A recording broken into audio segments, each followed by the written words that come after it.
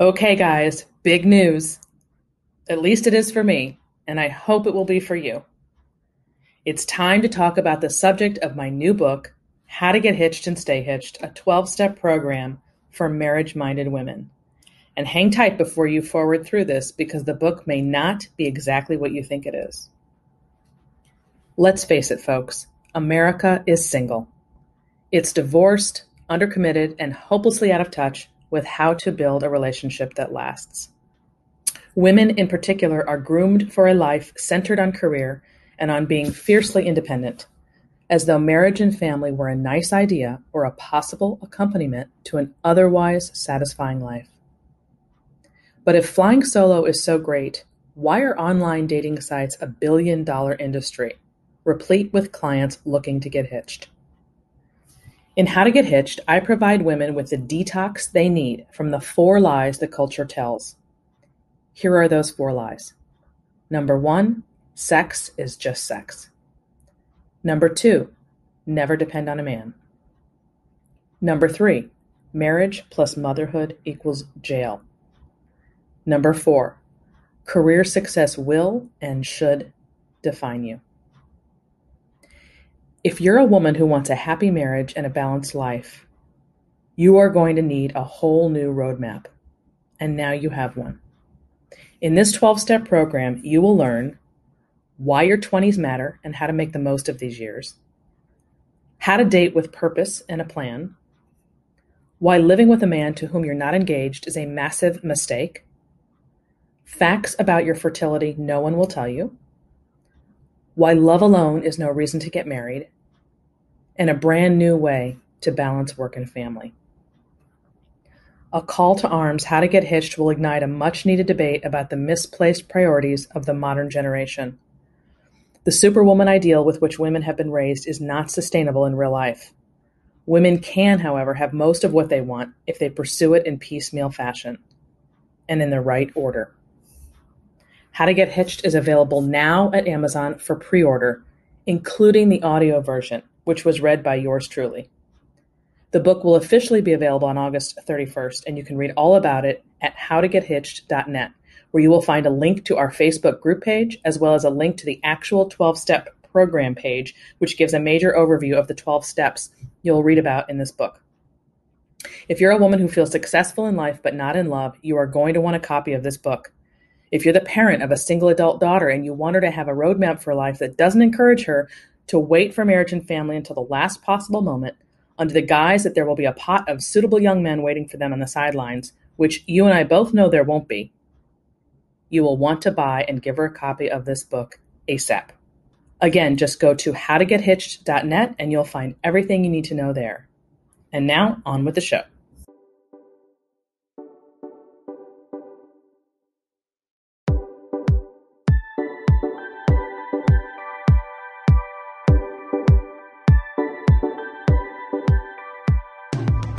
From the magnificent Midwest, it's the Suzanne Venker Show, where men and women are equal in value but wildly different by nature. Join us here every week when we challenge the culture's hugely flawed narratives about men, women, sex, and love. From coast to coast and from around the world, thank you for joining us. So I was raised in what I choose to call a high conflict household, which it's like anything else. If you compare your upbringing to other people's, you're going to always be able to say it could have been worse and it could have been better, right? Next to a really horrific upbringing, I certainly didn't have one. But compared to a healthy upbringing, it looks different. It's always been really hard for me to talk about this because I feel very beholden and loyal to my parents, because separately, individually, they were great parents and passed on great messages. I mean, I could do a whole podcast on the phenomenal habits I learned from them,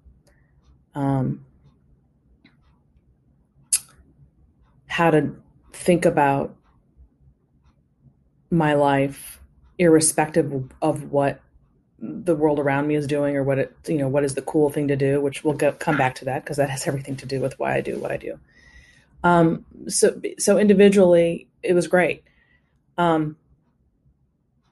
Just a lot of good stuff there. Together, not so great. And all of these factors made me who I am, just like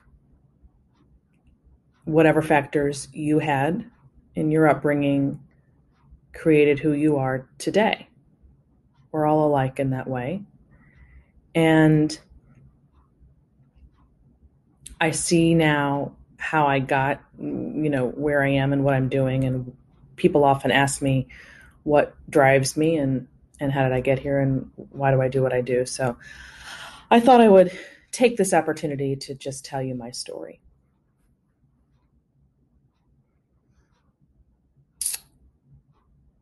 The earlier years of my childhood were good. My memories of them were good. Definitely better earlier on than later. But I had a very unusual family for at least for those days. Now I can't speak to for those days. I was born in 1968, so I grew up largely in the 70s, and then the early 80s I was a teenager. And my parents married, my mother married late in life by, as I say, those standards. She was 36 when she married my father, who was a divorced man with 4 children. And she had, she was 34 when she got married, and she was 36 when she had my sister and 38 when she had me. So again, not so shocking by today's standards, but definitely back then. She was what you'd call a career woman. Spent a good 15 years in the workforce before ultimately marrying my dad. Both of my parents have MBAs. My father was a CPA with Price Waterhouse for 44 years. You don't hear that anymore either. With a pension. And my mother was a stockbroker, and they both went to Washington University in St. Louis, and my mother went on to Radcliffe later. That's where she got her MBA, which is at the time was the sister school of Harvard, all female. And she lived in New York and DC and did that whole thing and then came back. That seems to be a common theme in my family for whatever reason. I did that as well, as did my sister and even my cousins. So I don't know. I guess it's a rite of passage to go live life up east and then come back to the Midwest. But at any rate, so she, my mom, and then she was in a very, of course, male-dominated field. She was one of the 3 stockbrokers at the time, and there's a story written up on her in the paper about that. And if you were to read that that article,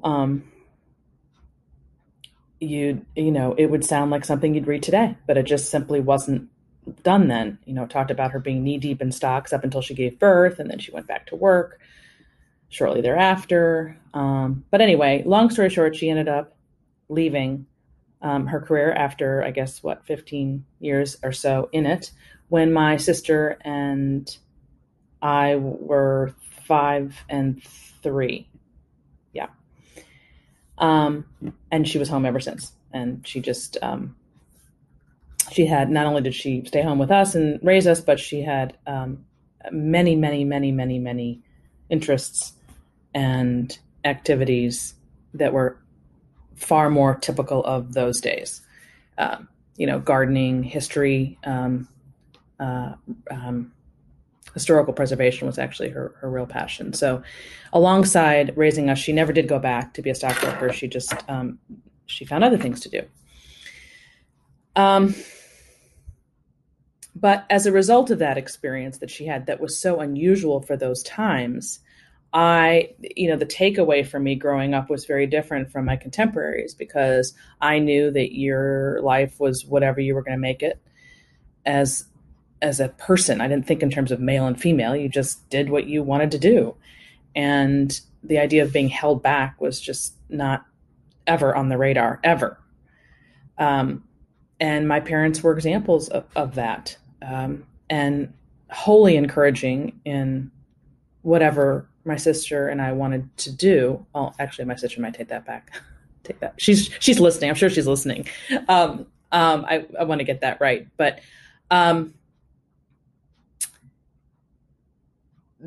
what separated the messages I got from my mother specifically from what other women might have gotten from their mothers is that there was nothing anti-marriage, anti-male, and there was no pro-empowerment message about needing to make my own way in life and never depend on a man or any of that.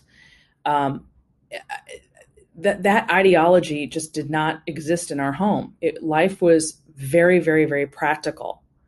They grew up, both my parents, they're members of their greatest generation. So my dad was born in 1922. My mom was born in 1930. Their entire mindset was totally different from any boomer mentality, which, it's funny because at the time, my parents were about 10, maybe even a little bit more, 15 years older than my friends' parents. And of course, that was a big problem for me growing up because nobody wants older parents. You want hip parents, right? So that was problematic between us for a while. But it worked out miraculously well, exceptionally well for me with respect to this other issue. And that is that I didn't get fed a lot of the same stuff that some of my friends did. Or even if they weren't fed that, whatever was coming from the culture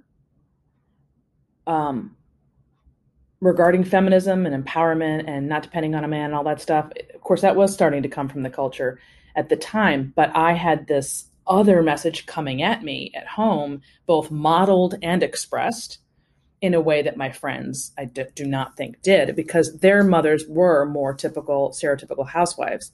My mom's life represented a path that feminists suggests women take, but that's not why she took it. She just did what came naturally for her. And then when she got into it and, why she thought she could raise 2 babies and toddlers alongside being a stockbroker is beyond me, but she did. And she realized the insanity of that. And she stopped and came home and said, that doesn't work. You gotta plan out your life. You gotta expect to be there when they're home. When they're little, when your kids are little, and she always regretted that. So again, very countercultural messages early on. So needless to say, this unusual background that I have has everything to do with why I do what I do and won't surprise you in the least. So I think that just ended up giving me a different perspective. So that's part 1. All good stuff. Worked out really, really well for me. My mom was also, by the way, just really, she loved children. And the needs of children were very paramount for her and passed that on to me as well. Where things got tricky was when we got older and started to have more of a voice. That's where my mom really did not do well with the motherhood experience, because she comes from, I come from a long line of very strong-willed and strong-minded women. And she's a product of her parents, and her parents are a product of their parents, and whatever. I don't know how far back it goes. I only know my parents' dynamic, and then her parents, not so much the parents, but the parenting that went on for my mother and how that affected her. And then it just repeats itself, right? And so, it took me a really long time to understand all of this. But the way it manifested itself at the time was that, she was not comfortable when she was not in control. And discipline was not her strong suit at all. She didn't know how to deal with children who actually don't do what they're told, don't stay in a box, which is what was expected of her as well. And of course, she was very rebellious, which is the irony of the whole thing. All of which is to say, this affected her marriage to my father.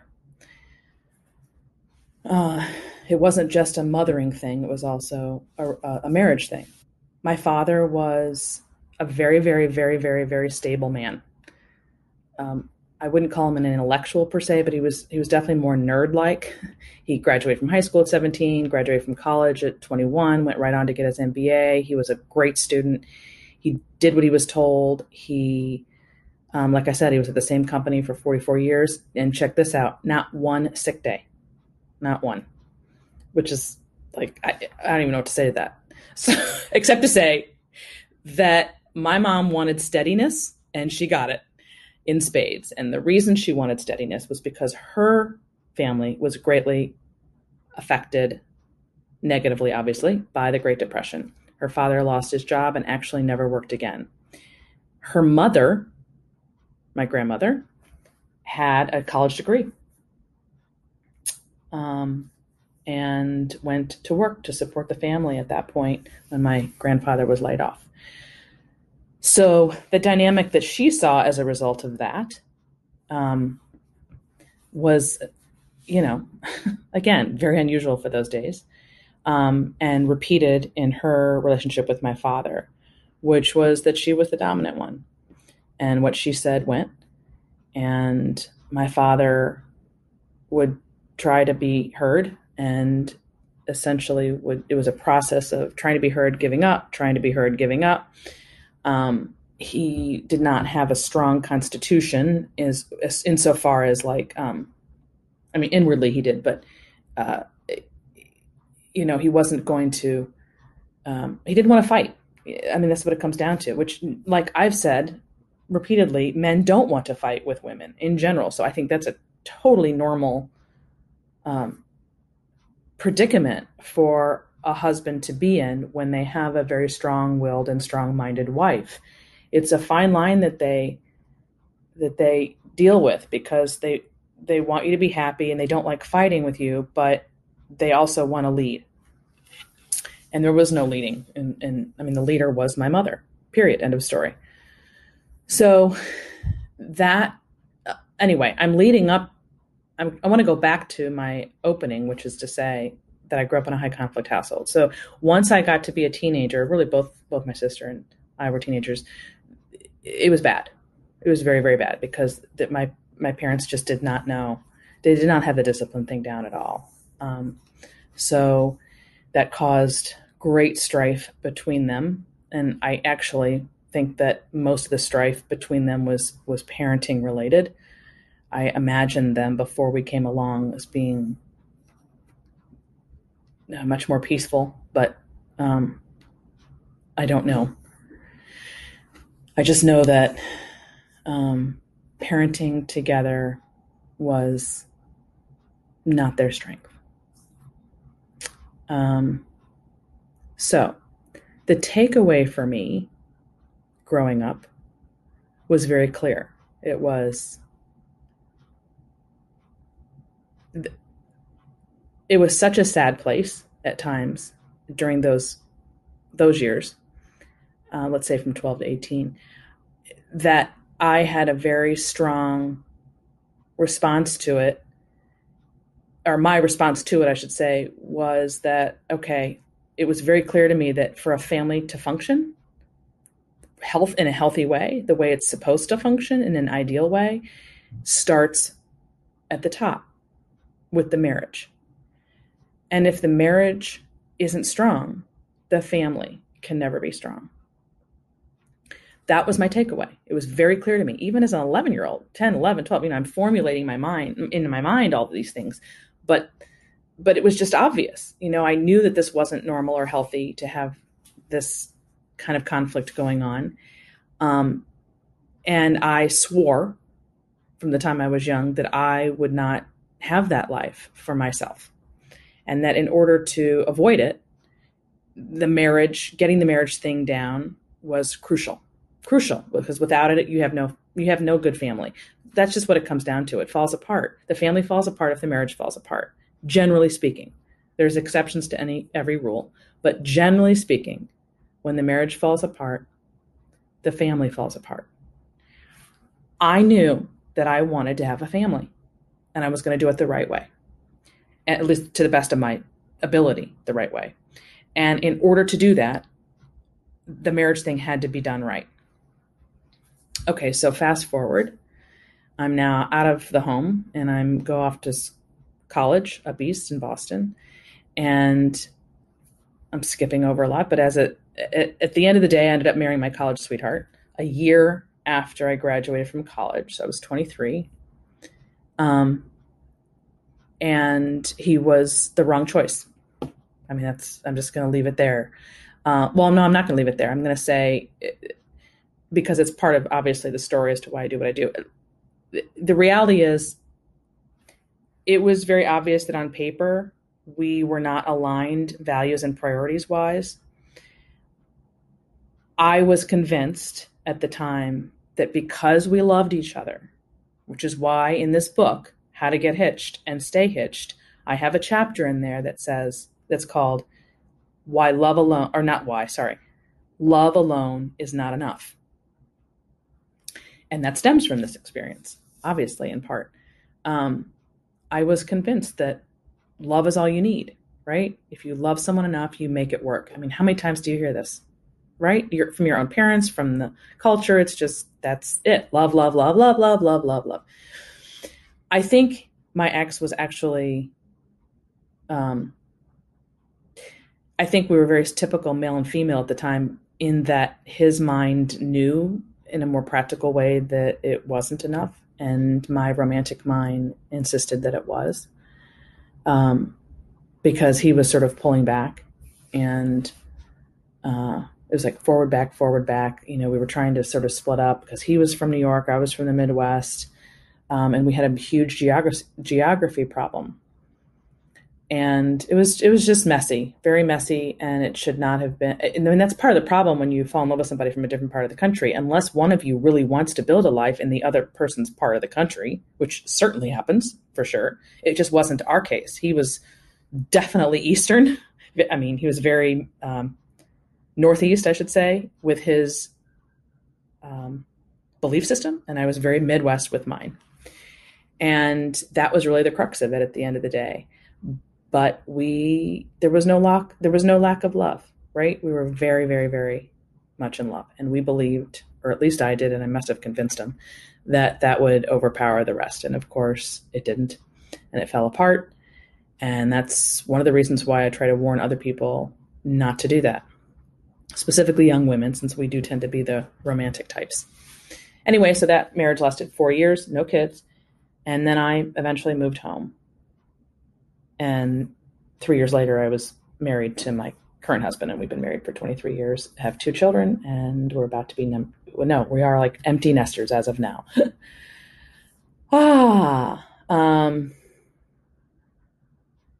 So that's sort of my trajectory, and hopefully that gives you a little window into why I'm here and why I feel so strongly about the things that I do, the things that I teach. That my experiences are so countercultural in that, at least my upbringing was, and then my having been married and divorced, no kids. That's another little subculture. There's actually a name for those folks, and that's called a starter marriage. I don't know when they named that or why, but it's folks who married 5 years or less and did not have children. If you Google the starter marriage, you'll find a lot of information on that. So I fall into that category, which is, not a huge portion of people do that. So I'd like something good to come out of that, please. Thank you. So yeah, between that, the love not being, love's not enough thing, and the having very countercultural messages from my parents growing up, mixed with seeing a marriage that did not, that struggled in a big way, and there was a lot of conflict despite their staying married. All of those things together, I guess, led me to where I am now, which, that's another thing. You grow and you change. So this whole idea that, I think I've spoken about this before, but I'll say it again. This idea that you're going to find yourself, find your life, do all of these things, and then get married, and this person's going to just mesh into this life you've created. as though you're done growing is just ridiculous. I mean, you never finish growing, and you're going to constantly be changing. So by that logic, you might as well just get married when you're younger, because you're going to constantly grow, and the idea is to grow together. So you never know what's going to happen.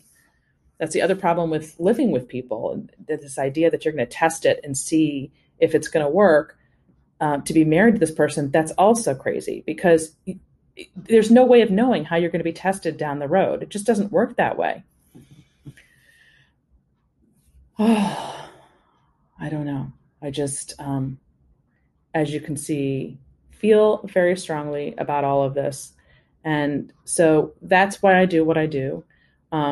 As far as my marriage today, my 23-year marriage, he and I came together when we met with a very strong understanding of how we thought and what we believed with respect to these subjects. And we are aligned on 150%. And that common mission is huge for us. It's just been a boon. And that doesn't mean that we're this perfect fit and everything goes great and I'm so lucky and don't I have a perfect marriage. It is nothing like that. We have as many problems as everybody listening. If you're married, all marriages have conflicts and problems. The issue isn't how do I avoid that? The issue is how do you move through that and stay intact in a healthy fashion? That's ultimately the goal. And who doesn't have that goal? Who when they're married doesn't ultimately want that? The issue really is, how are you going to get there? And can somebody please help, right? And that's why I do what I do. That's what the coaching is all about. My husband and I have struggled through and come out on the other side. It just bothers me very much that people are taught to think that there's this person out there that's just perfect for you. And once you find them, you're all good to go. No, there's definitely a person who's better suited for you than someone else, for sure. I mean, I can look back on my story that I just explained, and obviously my husband today is much better for me and a much better match than my first. But that doesn't mean that the marriage will succeed on its own accord because you found this perfect match. You found a better match, or you try to find a good match in the ways that are smart, the values, the priorities, similar backgrounds, where you're going, what your goals are, all of those things. But you're still going to struggle with problems, even with that. So you want to get that in place, yes, which I didn't have before. But I had other problems, or he and I have other problems that I didn't have with my first husband. And so when somebody comes along and thinks that they're going to, not take themselves with them into the next marriage and still have other, 9 out of 10 times you come out of one frying pan into another to some degree. You get a different set of crap, to deal with. And really at the end of the day, it's more about how are you going to deal with that crap? How are you going to deal with it? And that's why my biggest message to people is, and I keep coming back to this and thinking about it over and over every year I'm married. It's like, what are your views of marriage itself? What is your view of marriage as an institution? Because if you have the same view of this thing you've embarked upon together, you're much, much more likely to succeed than if one person thinks less of marriage than the other and that they can always get divorced. You're likely going to have that happen, right? You have to be on the same team about what it is you're doing together in order to propel forward. If someone's constantly pulling back because the mission's different or the mindset is different, then you're going to struggle, which is why it's also so important to look at people's parents' relationship when you do get married. If you're a product of divorce, which by the way, my husband is, and I had no idea what that was going to. I didn't know anybody actually. I knew people who were divorced, but I was never involved with anybody. I didn't even have any close friends whose parents were divorced, believe it or not. So this was totally new territory for me, and I'm completely unfamiliar with it. Or I mean, I was at the time. And if he were sitting here, he would tell you the truth about what his issues are as a result of that followed through into his adult life and, of course, into our relationship. In the same way that I have things from mine. It's just a different kind of thing. But so I'm not saying there's a way to, marry somebody whose background is great so you don't have any problems. Once again, it's just being aware of how different that background is with respect to what they want going forward for themselves in their own lives. And that comes back to their view of marriage and what the goal is, instead of just getting married because you love them, and you want to have kids. It's got to be bigger than that. It's got to be bigger than that. Without a mission, you're gonna stumble. So I hope that helps to sort of have this recorded, to just hear my story, which is not something I talk about very often, but I thought it would be helpful, especially as I'm going forward every week, to talk to you about this very important mission of mine this year with this book and its content. So I thank you all for listening. And until next time, remember, you can always contact me at Suzanne at thesuzannebankershow.com. Thanks for listening, everyone. Have a great week. And that ends this hour of the Suzanne Venker Show. Don't forget to go to SuzanneBenker.com/podcast and click on Become a Patreon subscriber, where you get early access to the shows as well as other perks. This is what allows me to continue to bring you quality content commercial free. That is my number one goal, because you know what? Commercials suck. Thanks for listening, everyone. Have a great week.